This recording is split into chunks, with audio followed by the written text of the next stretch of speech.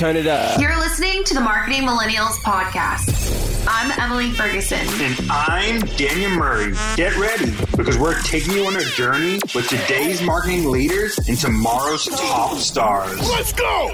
No BS, just a fun, unfiltered industry conversation with the game changers behind some of the coolest companies from around the globe. The one request we tell our guests: stories or didn't happen. A big welcome to our marketing fam. Prepare to turn the up.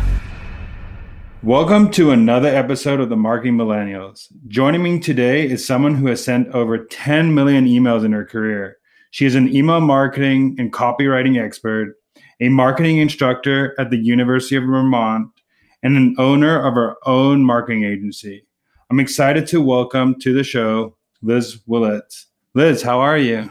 I'm good. How about you, Daniel? Good. It's good to finally chat after interacting with each other on LinkedIn for, I don't know, many months. It's good to finally get a face-to-face. Yeah, totally agree. Yeah, I feel like we've been, friends on LinkedIn for quite a while. And now we're, virtual friends too. Well, podcast friends. I want to get into something before we get into the meat of things. How did you meet Bill Murray in a cheese shop? Yeah, so I was in London with my brothers and we were walking on the street, and my little brother at the time, he was probably 16. This person walked by and I didn't even look at them, and he says, "That was Bill Murray." And my older brother and I are like, no way, that wasn't Bill Murray. And he said, "Yeah, it was." And so we walked down the block and looked into the store that this person had walked into, which happened to be a cheese shop. And we looked in, and yeah, it was Bill Murray. And so we ended up, my older brother didn't want to bother him. My little brother said to me, he said, of all the people I could meet in the world, he is the number 2 person I want to meet. The number 1 person, it turns out, was Jim Carrey. And so, after he said that, I was like, okay, yeah, I'll go in with you and we'll meet him. And so we went in and chatted with him, and he was very nice, super friendly. I don't know if you've ever heard any stories of Bill Murray encountering people, but he's just super friendly and very pleasant. That's a crazy story. It's funny because growing up, everybody asked me if Bill Murray was my cousin just because I have Murray as my last name. So I thought I'd break it with that. Going into some of the marketing stuff, I want to know how you got into marketing, and then how did it end up being email marketing that became your path? Yeah, good question. So back in college, I was an English major, communications minor, and a business focus. And I was trying to figure out what to do with that. Knew I loved to write, and content marketing was a rising marketing field at that point. And so I had heard about content marketing and decided to look into it and really fell in love with it. And so I got my first job out of college at a SaaS technology company doing all kinds of content marketing, worked there 2.5 years. And then I ended up working for Weber, and they're an international email marketing platform. Again, another SaaS technology company. And there I was doing all kinds of content marketing and running the email marketing strategy. And that's where, I was sending millions of emails and looking at what so many just brilliant email marketers were doing to be successful with email marketing.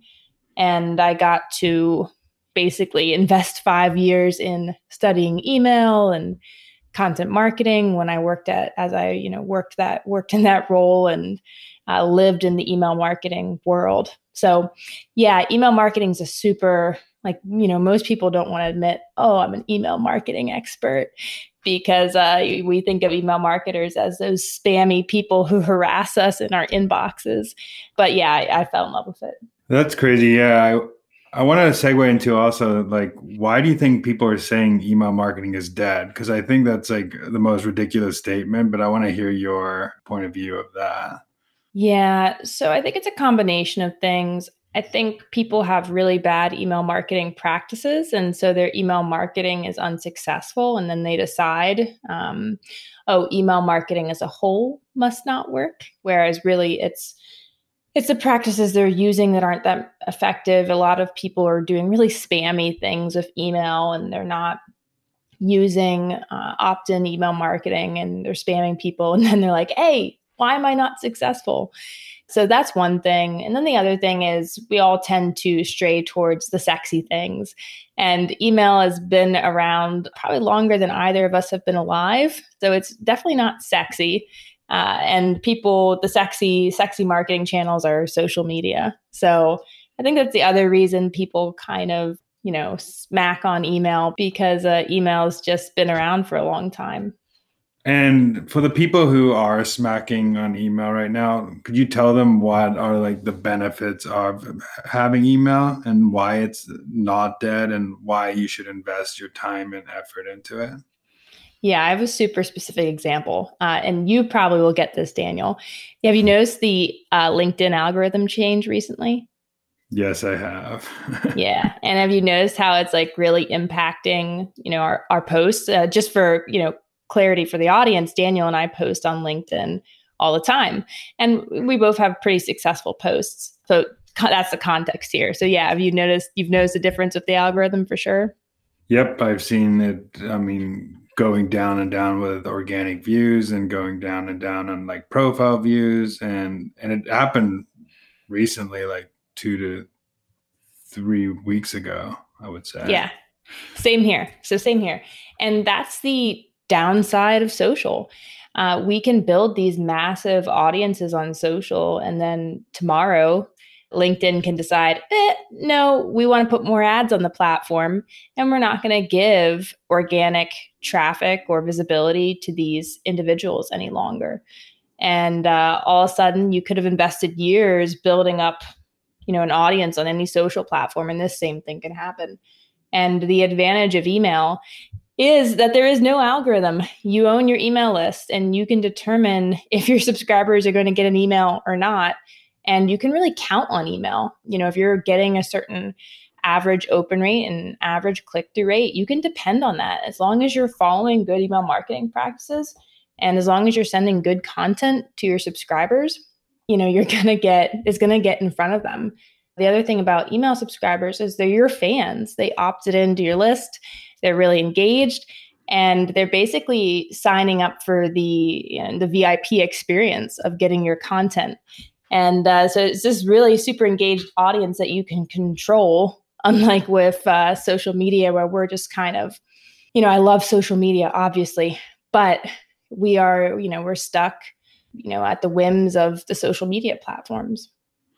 It's basically the battle of owned real estate versus real estate that these social channels own. So like you said, LinkedIn goes away tomorrow, your audience goes away. But you could basically, if Aweber disappears tomorrow, you could take your email list from Aweber and put it in HubSpot, and it still will be your email list. Like you own that, which is right. Amazing. Could you give a couple tips on like how to grow this email list? Because that's a hard part too, because I've seen a lot of people, they have bad practices with growing an email list. Either it's like a bot list or it's a clickbait to get an email. So what are some good practices of growing an email list? Yeah, absolutely. Well, definitely some bad practices to stay away from are buying email lists, are renting email lists. Those can all cause email deliverability issues and just really low engagement. But good practices are creating, my favorite thing to do, and this can work across so many industries, B2B, B2C, is to create a lead magnet. So to create a valuable piece of content that will help your audience, and they can get it just by opting into your email list. In exchange, you send them that valuable piece of content. And just like that, people will start signing up for your list. I have a lead magnet on my personal website, and people just sign up for it. And my list is just growing and growing and growing. And I don't have to do anything, additional. I don't have to advertise my email list. It just works. So lead magnets, tried and true. It's not going to blow anyone's mind. Probably most people have heard about them, but they work like crazy. They work really well. And the other thing you can do is just have a really value-packed regular newsletter you send, and that can act as your lead magnet. People will opt in to get that newsletter. A great example of this is Total Anarchy by Ann Handley. She has just a really excellent value-packed newsletter, and people opt in to get the newsletter. Yeah, I mean, newsletter, those are two great tips for everybody here. One, have a lead magnet. One of my favorite types of lead magnet is like a calculator or a tool to help someone. So like, I think what's that? There's an email marketing deliverability platform and Sender Score where that's their lead magnet for Validity, the company that has it, but they have a whole site that's just a tool that's basically a lead magnet for them to like send, which is so cool. That's a great example of a lead magnet as well that works really well. Yeah. And for example, the lead magnet I offer on my site is just a question people ask me all the time about email marketing, which is how do you get higher open rates? And so the guide's about how to get high open rates. Yeah, you can just answer one of the most common questions or solve one of the common problems your audience has. And if you're e-commerce, it can just be a product discount, a 10% off coupon. But yeah, it can be really straightforward. So let me ask you this. How do you get higher open rates for email? Good question. So for one, first things first, sending valuable content to your audience so that when they get emails in their inbox from you, they say to themselves, I got to open this because it's from Daniel and his content's phenomenal. And so that's one thing. Another thing you can do is obviously in the subject line, get people's attention either by creating curiosity or by being really straightforward and saying, hey, here's what's inside this email. And if it's a valuable topic for them, they'll open it. So subject line, definitely. Valuable content, definitely. But then a few other things you can do are, first off, not buying an email list is going to have a big impact. But then you can also use confirmed opt-in. And confirmed opt-in is when someone subscribes via a sign-up form or something like that. They get an email. The email says, confirm your subscription. They click a button in the email, confirm their subscription. And what this does is it makes sure that people who enter their email address incorrectly, that they aren't added to your list. And it also ensures that people really do want to be subscribed. And when I use confirmed opt-in, the open rates are just higher inherently. It's just the way it works. And often email marketing platforms will send your emails from a higher deliverability server if you're using confirmed opt-in, because it's really good for email deliverability to use confirmed opt-in, basically. I saw actually an interesting tweet yesterday, and I kind of want to segue into a topic that you talk about a lot with this, but they said the goal of marketing is to sell the click. So I want to segue into this because I think a lot of people mess up with email marketing is having bad copy. So like, I want to talk about like, what are some tips for like good email copy? And a second question, and I know you've talked about this, but like long versus short copy, your thoughts on that? Yeah, absolutely. So first off, tips for copywriting. Few simple things that I recommend for everyone is use really short sentences, use really short paragraphs. It's easier to read. It's less overwhelming to read. It's easier for people reading from mobile devices. It's easier to scan. So those are just simple things you can do. The other thing I recommend is adding in a lot of personal stories. Often when people write for brands, it's like all of a sudden they're not a person. They write like this kind of corporate entity, and it's not interesting. No one wants to read that. If brands can add more life and humanity and actually send the email from themselves, from the individual writing the email for the brand, sure, use the brand's voice and tone. If you're really snarky and the brand is not, you don't want to all of a sudden be super snarky. But use personal story, be human. It's so much more interesting than 99% of the copy out there. And then have a strong hook. So make sure you're hooking the reader from the very first sentence with something that's interesting. I see a lot of people start their emails with something like, it's a product announcement or a feature announcement. And they're like, we are very proud that we've launched this brand new feature. And that has to be like the most boring sentence ever. As a reader, you're like, you're very proud of yourselves. It's just so self-focused. And I see different variations of that in so much copy, where the first sentence, the hook, the thing is that's supposed to be one of the strongest parts of this copy. It's focused on the company and not on the reader. It's not even interesting to the reader. So have a strong hook. And then on the debate, long versus short copy in emails,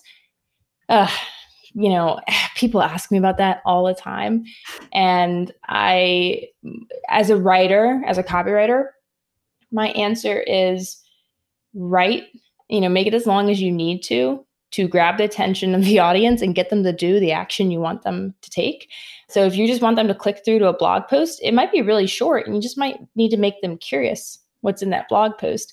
But if you're trying to get them to buy a $3,000 course, you're probably going to need more than 2 sentences of copy to convince them to do that. But I also encourage people, like if you can't write, you might want to lean towards shorter and just really work on your writing skills. If you haven't honed your writing skills and you're trying to keep people entertained with this like 800-word email, it's going to be difficult. So some research I did back at the company I used to work at, AWeber, we found that the average length of an email is about 400 and some words, which is about a 2-minute read. That's interesting. I did not know that stat. And I totally agree with that point where short copy, there's different use cases for both, but they both work in different use cases. And I like what some famous copywriters have said, and that the people who read long copy are your buyers, because they are the ones who, like, they want specifics. Like, they want to know what they're buying. When you're trying to sell a blog post, like, you're probably selling in the blog post, or you have like a story there, so you have to get them as quick as possible. But an email that's long, that's selling where you're a $3,000 course, you have to tell them what they're getting out of it. And also, if you're not a good writer, what you just said, like, the goal of your good writing is to make the reader want to get to the second line. So if you can't even get someone from the first to second to third line, it's going to be hard for you to get them to the line 18, 19. I want to segment into what elements make a good email. Just like what elements in general?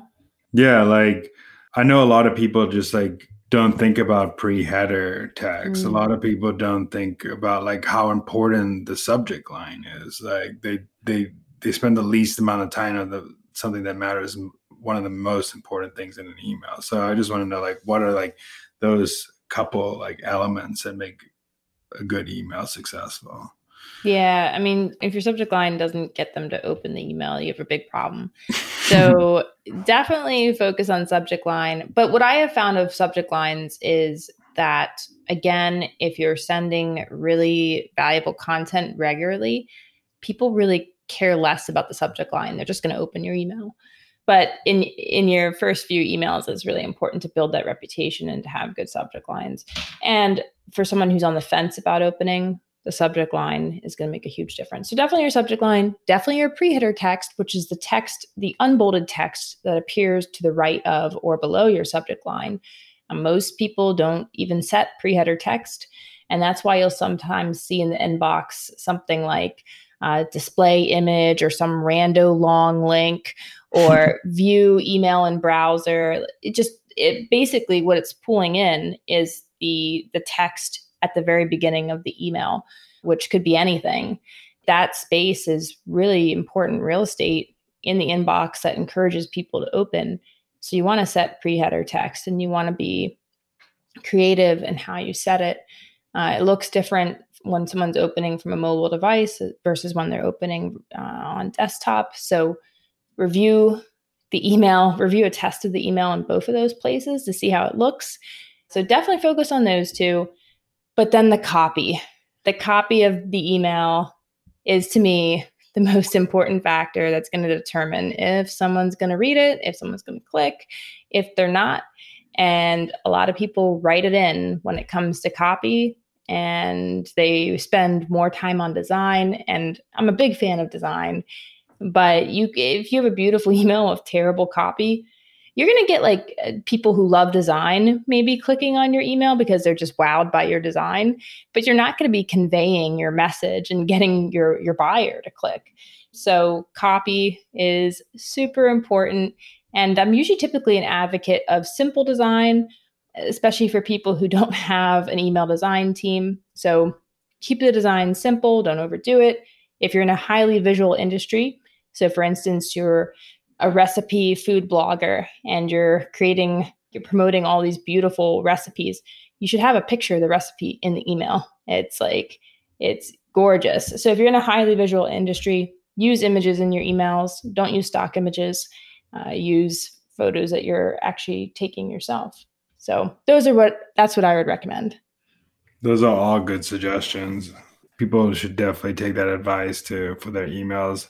I want to ask you a question that was one of my favorite interview questions. And my old boss, when I got into marketing automation, asked me this, and it's basically, what was your biggest email marketing fail? And the reason why I wanted to ask you this is because I feel like you haven't done email marketing if you haven't failed a couple of times in there. That's why I want to ask. I want to hear a story of when you failed. There's probably one story I legit can't tell you about, but let's just say it was a massive fail that caused some huge issues with some renowned companies. So I probably shouldn't get into that one, but I have absolutely sent emails with broken links and typos to hundreds of thousands of email subscribers. And that is a terrible feeling. And, my team, that happened with my team too. And I would review their emails and we would be in a hurry and we'd miss something and it would go out and it's in the inbox and I'm like, crap. And definitely had times too where there was a disagreement on messaging, but it was too late because the email had already went out. One of the big things about email is it's not like a blog post where you can just go in and edit it and it's all good. Once it's out there, you're stuck with that. And one funny story, my colleague and I, she had started at the company recently, and I'm a big Eagles fan. And so the Eagles had won the Super Bowl that year. And so I went to the parade in Philadelphia and took PTO that day. And she sent our weekly email newsletter. And I was in a cheesesteak shop getting a cheesesteak in Philadelphia, in the middle, with all my Eagle stuff on and in the middle of this parade day. And I opened my email to check the newsletter. And I opened it and it was just this massive, the template had broken and it was all broken code and just a mess. So it turned out it was just a glitchy sort of thing and no one's fault, but we had to send out one of those oops emails and, apologize to our subscribers. So I've definitely had things like that happen quite frequently. And it's not a one-time thing. It's happened multiple times. And I think that's just a good lesson in marketing is forgetting your last fail and just kind of moving on. And the bosses that understand that there are fails in marketing are the ones that are probably the better marketers anyway, because that means they're testing and trying things. So like I said, I've probably failed multiple times in email and probably done a couple of things you've done already. Sometimes the marketing automation system has saved me, but sometimes it doesn't. What would you tell people if they came to you and said, hey, when should I use text emails versus HTML emails? Completely plain text email? Plain text, I'm sending a one-to-one email on Gmail versus I'm going to do a template and send it to someone.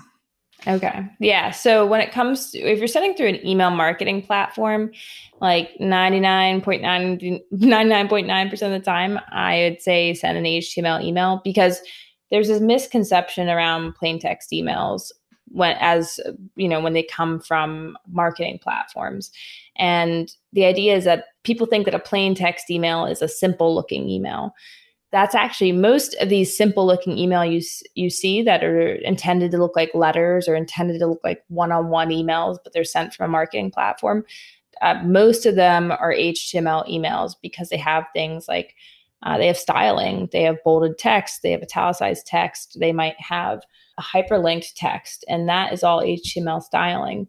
A plain text email, legit, it'll just have no styling at all. And then if there's a link in this email, it's going to be the full link just put in the email. And the link might be like massively long, and it's going to look pretty hideous.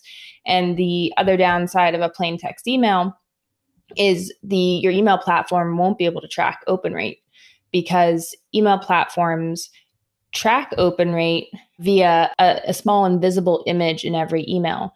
Plain text emails have no images in them, and so open rates can't be tracked.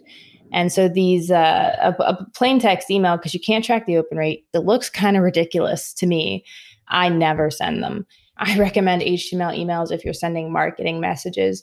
Now, when it comes to heavily stylized HTML emails versus a simple looking HTML email, I think that depends on your brand and what your email strategy is all about. I never send plain text emails, and I never do it for my clients either. I want to go to a point you just made, because I saw a post about this that actually was like kind of an aha moment for me as well, that like email marketing platforms don't track open rates as well as you think, because some email platforms don't read that little image there. So I just wanted to like, how much of a variance is it actually, like from like what you actually think your email open rate is versus what it should be, and like how much should you rely on that email open rate metric? Yeah, email open rates aren't 100% accurate, because again, certain people will have image loading turned off by in their preferences on their inbox, and if they have this set, then they could open every email and it won't track as an open. So that is definitely something to keep in mind. I believe, although this data, I don't have the data in front of me, or I don't know the data, but I believe open rates are typically pretty accurate, because I'll get open rates in like the 90th percentile sometimes, or high 80th percentile. So I doubt I'm getting 100% open rate. Like I doubt 100% of people are opening it, and then like, just those, other percentage of people don't have images turned on. So if I can get like a really high open rate like that, I think that's pretty accurate, because I doubt I'm approaching 100% open rate. It's just very unlikely. So again, that's not data-based. That's from experience and my gut feeling on it. But it is something to be aware of for two reasons. One, if you're cleaning your email list, which you should be, don't simply delete people who haven't opened an email in months, because they may be opening emails and your email marketing platform might not be tracking it. So instead, send them a re-engagement email, ask if they want to be subscribed, and if they don't respond to that, then you can delete them. So that's one thing to keep in mind. And the other thing to keep in mind is that although open rates aren't 100% accurate, your over time open rate gives you a really solid benchmark of what to aim for. So for instance, if you're averaging an 80% open rate, all of a sudden you get a 60% open rate on the email, you have a problem. You don't have to be like, that's because opens aren't tracking, because your historical averages and what those are. And you can assume that there's a percentage of your audience who has image loading turned off, and then that percentage remains rather consistent, unless like you grow your list by thousands and thousands of subscribers overnight. Going on to like the metrics part of things, what metrics should an email marketer look at to say like at a successful campaign? Like what are the key metrics that they should be tracking? Sales. Yeah. But really, if you're trying to hit a sales metric, that's definitely ultimately the most important thing. Beyond that, maybe not everyone every time is trying to get sales out of an email. Sometimes we're trying to get click-throughs to our website or to a webinar or to a blog post. In that case, click-through rate becomes super important. But basically all the metrics you want to track are open rate, click-through rate, your sales, and your unsubscribe rate, and your spam complaint rate. Yeah, so you want to look for huge variances or, either high or low variances in any of those numbers. And if you notice a significant drop off in like click-through rate, keep an eye on that. You want to determine why that drop off happened. Was it something wrong with the content? Was it your call to action wasn't any good? Was it that whatever you're selling, people don't want it? And then if your unsubscribe rate increases a lot or your spam complaint rate increases a lot, again, this is another big warning sign that people probably weren't expecting the content you sent them, or you sent them spammy content.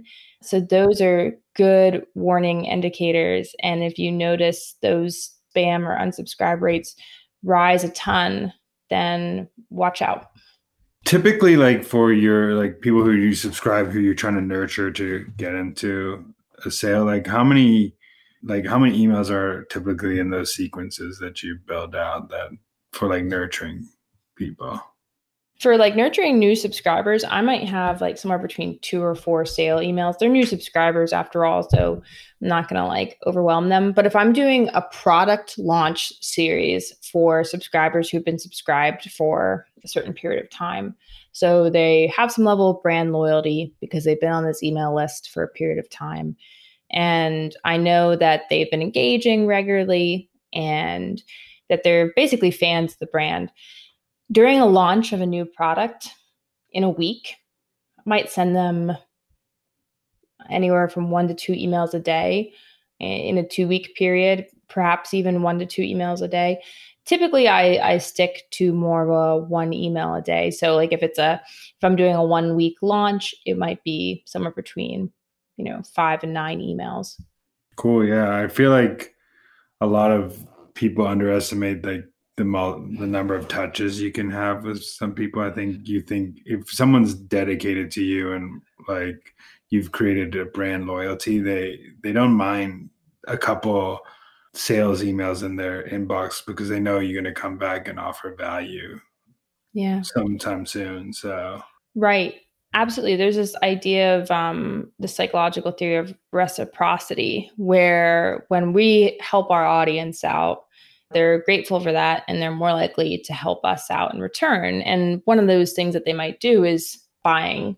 But another thing they might do is say to themselves, they're sending me a lot of emails. I don't like that, but I like them and they've been really helpful to me. So I'm not going to unsubscribe. They can send me these sale emails. That's okay. And yeah, so it's like exactly what you're saying. When you have this loyalty from your audience, even if they have no interest in buying, they'll be like, yeah, I can put up with some sale emails from Daniel because, he's really helped me out in the past. Going to something I know about you, Gary Vee wrote a book like Jab, Jab, Jab, Right Hook, which is kind of like this with content marketing where you can send value, and then have an ask. But the question I have for you is, how did you end up on the same podcast as Gary Vee? Yeah. So, I mean, that was that was just by random chance. It was like, actually, I believe the PR manager at my prior company set up that podcast interview. And I had figured it was I had done a lot of podcast interviews at that point.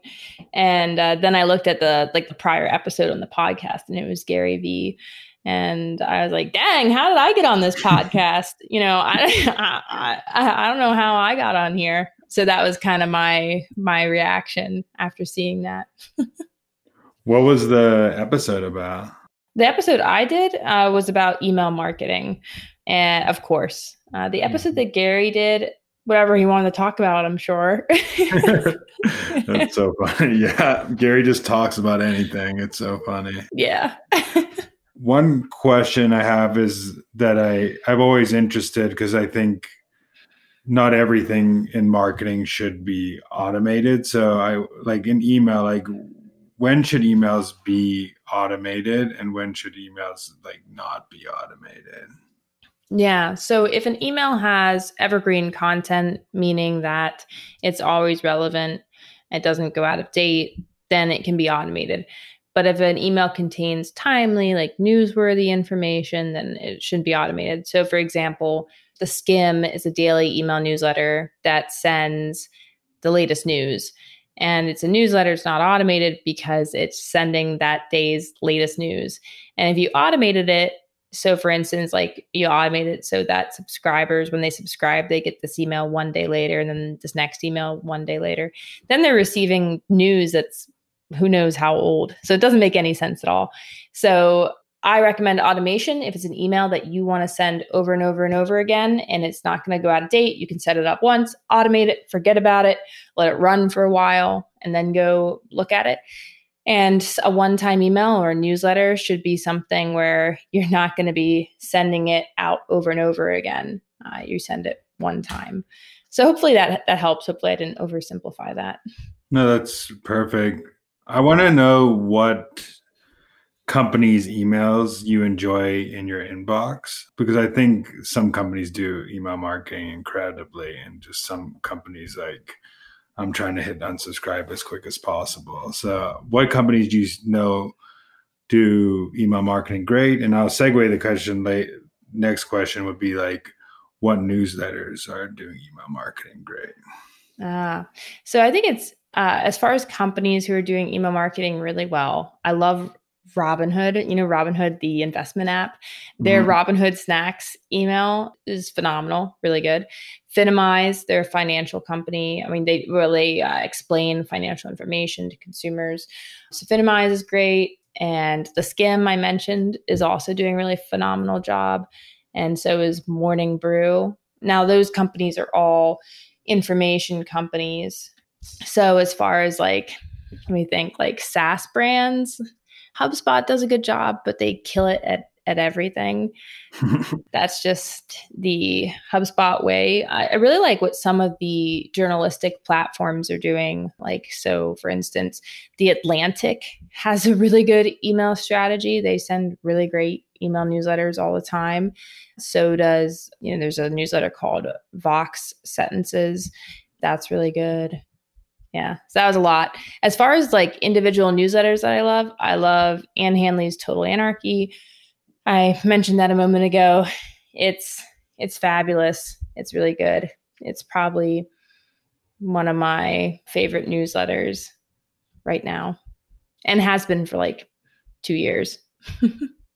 Yeah, I feel like there are those like few, and I'm subscribed to like most of the ones you just said, so I can test they are good emails and newsletters. So good. One company I really love is, and you probably aren't following, but Chubbies. They do like they just have this tone of voice in their email that is just so funny, and it's just like, even though they're selling you something, you want to open it because you want to see like what joke they have next, or what is their like funny like pitch that they have now. So that's a brand that I look up to as a great email marketing company. Yeah, Chubbies is great, and they have such a bro tone. Like they sell basically what I think of as like frat boy clothing. They have like a frat boy like voice and tone in their emails. Like their emails are, the subject line might literally be like, yo,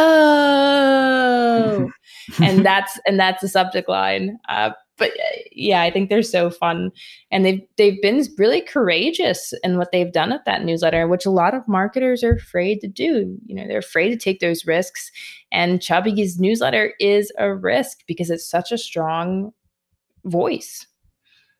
Yeah, and I think that makes a good point of like how important like personality in an email is. And you kind of talked about this, but like Morning Brew, like they have a tone of voice that just doesn't change in their email. Chubby has a tone of voice that just doesn't change in their email, and it makes you want to open because you like feel like it's personified. Like you feel like it's a human behind there. You can feel it's a human. It's not like a corporation hiding behind trying to sell you. It's like an actual human, which I love about that.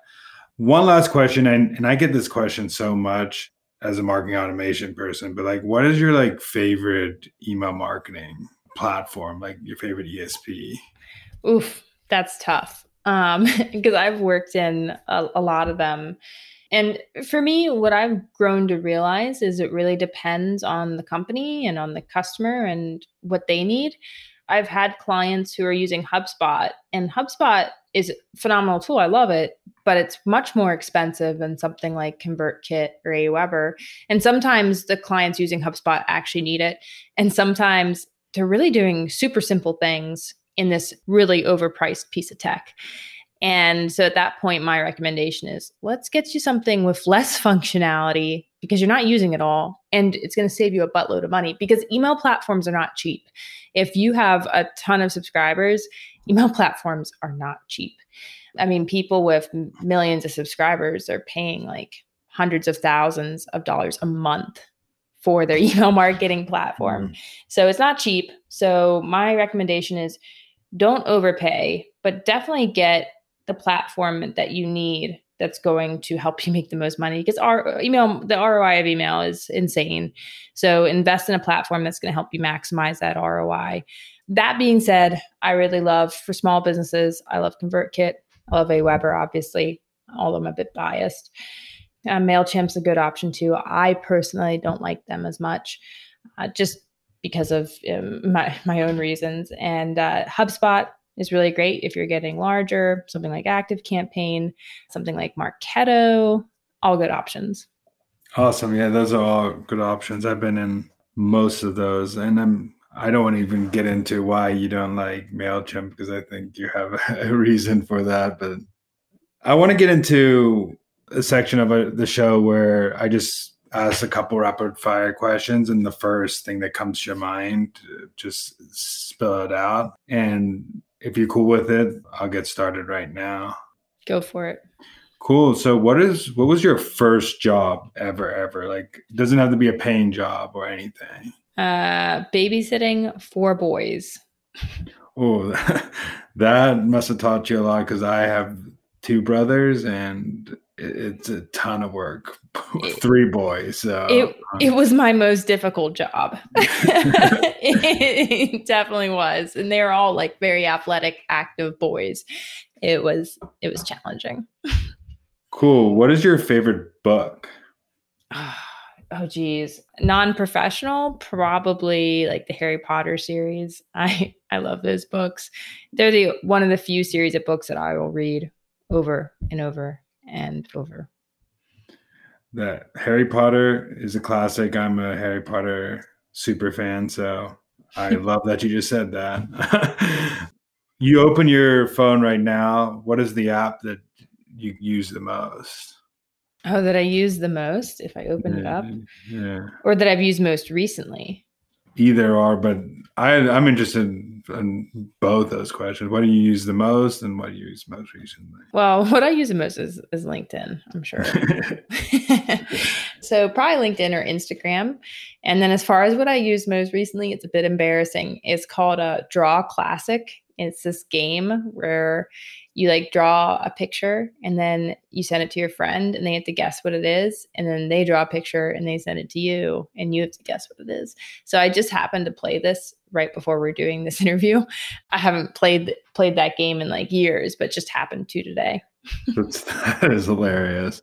What is your favorite brand currently? Well, right now it's Hopin. Hopin, and they're a virtual event platform. And it's just insane tech. And with COVID, virtual events have just taken off. And what I love about Hopin is just how innovative it is and the amazing events that are being run on it. So with Hopin, you can have like multiple rooms within your event. And there have been these companies running insane events on it with like live DJs and stuff. So cool. That's crazy. I haven't, nobody's invited me to these kind of events. A live DJ event. That's so cool. Going into that is what is a like song or artist that you will put on to get in a good mood? I love Dermot Kennedy. I don't know if you've heard of him. Yeah, I love a lot of his work, like Giants, and a lot of people have heard Power Over Me. But yeah, he's phenomenal.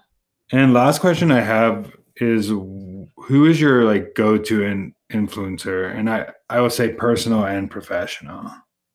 Oh, that's tough. I mean, I've already mentioned Anne as being an influencer I follow, but I don't know if I can think of anyone else who I'm like super interested in right now. I don't know. I'm not an influencer type person necessarily. I don't follow one person religiously myself. I know your mom's favorite influencer is you. You now. Yeah, my mom is my influencer. But yeah, she's the only one in the world who thinks I'm an influencer. That's so funny.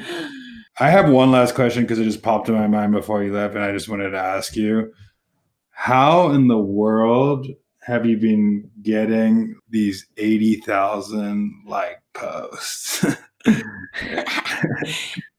Yeah. So what I have found is humor works really well for me. Like the one that I got like 80 some thousand was about, I was making fun of influencers who are like, oh, I quit my job and now I'm a millionaire and I have 3 houses and 5 Teslas. And so like the post was just making fun of that. And then it was basically flipped around and said, just kidding. Don't believe everything you see on social media.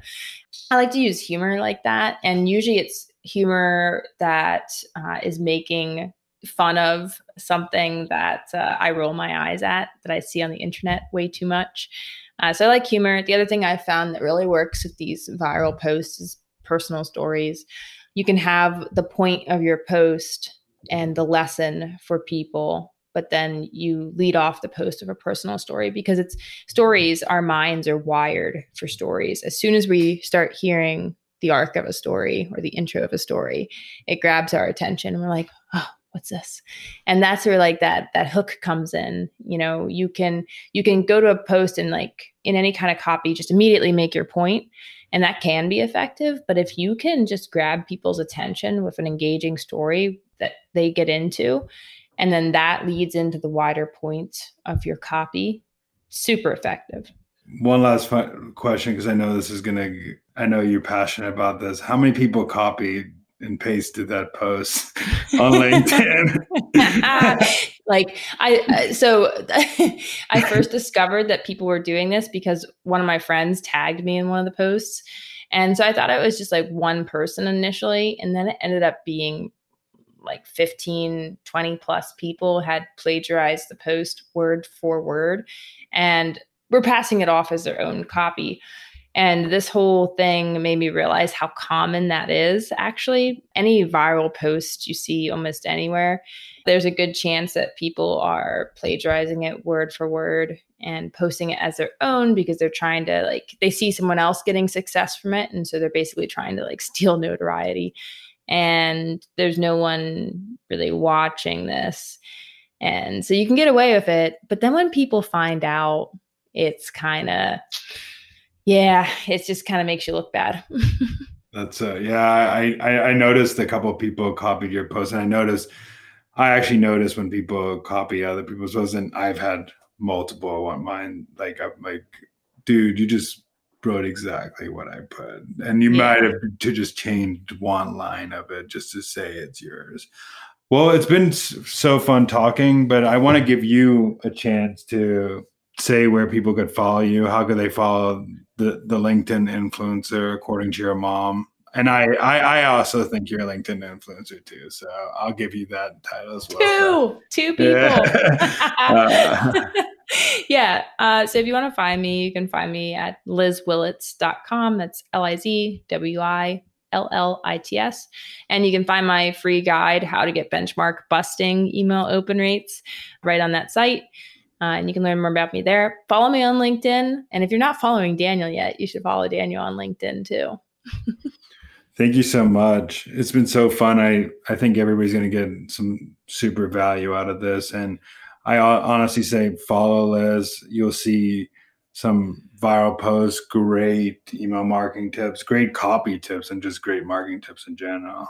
Thank you for coming on. Thanks for having me, Daniel. It's been fun.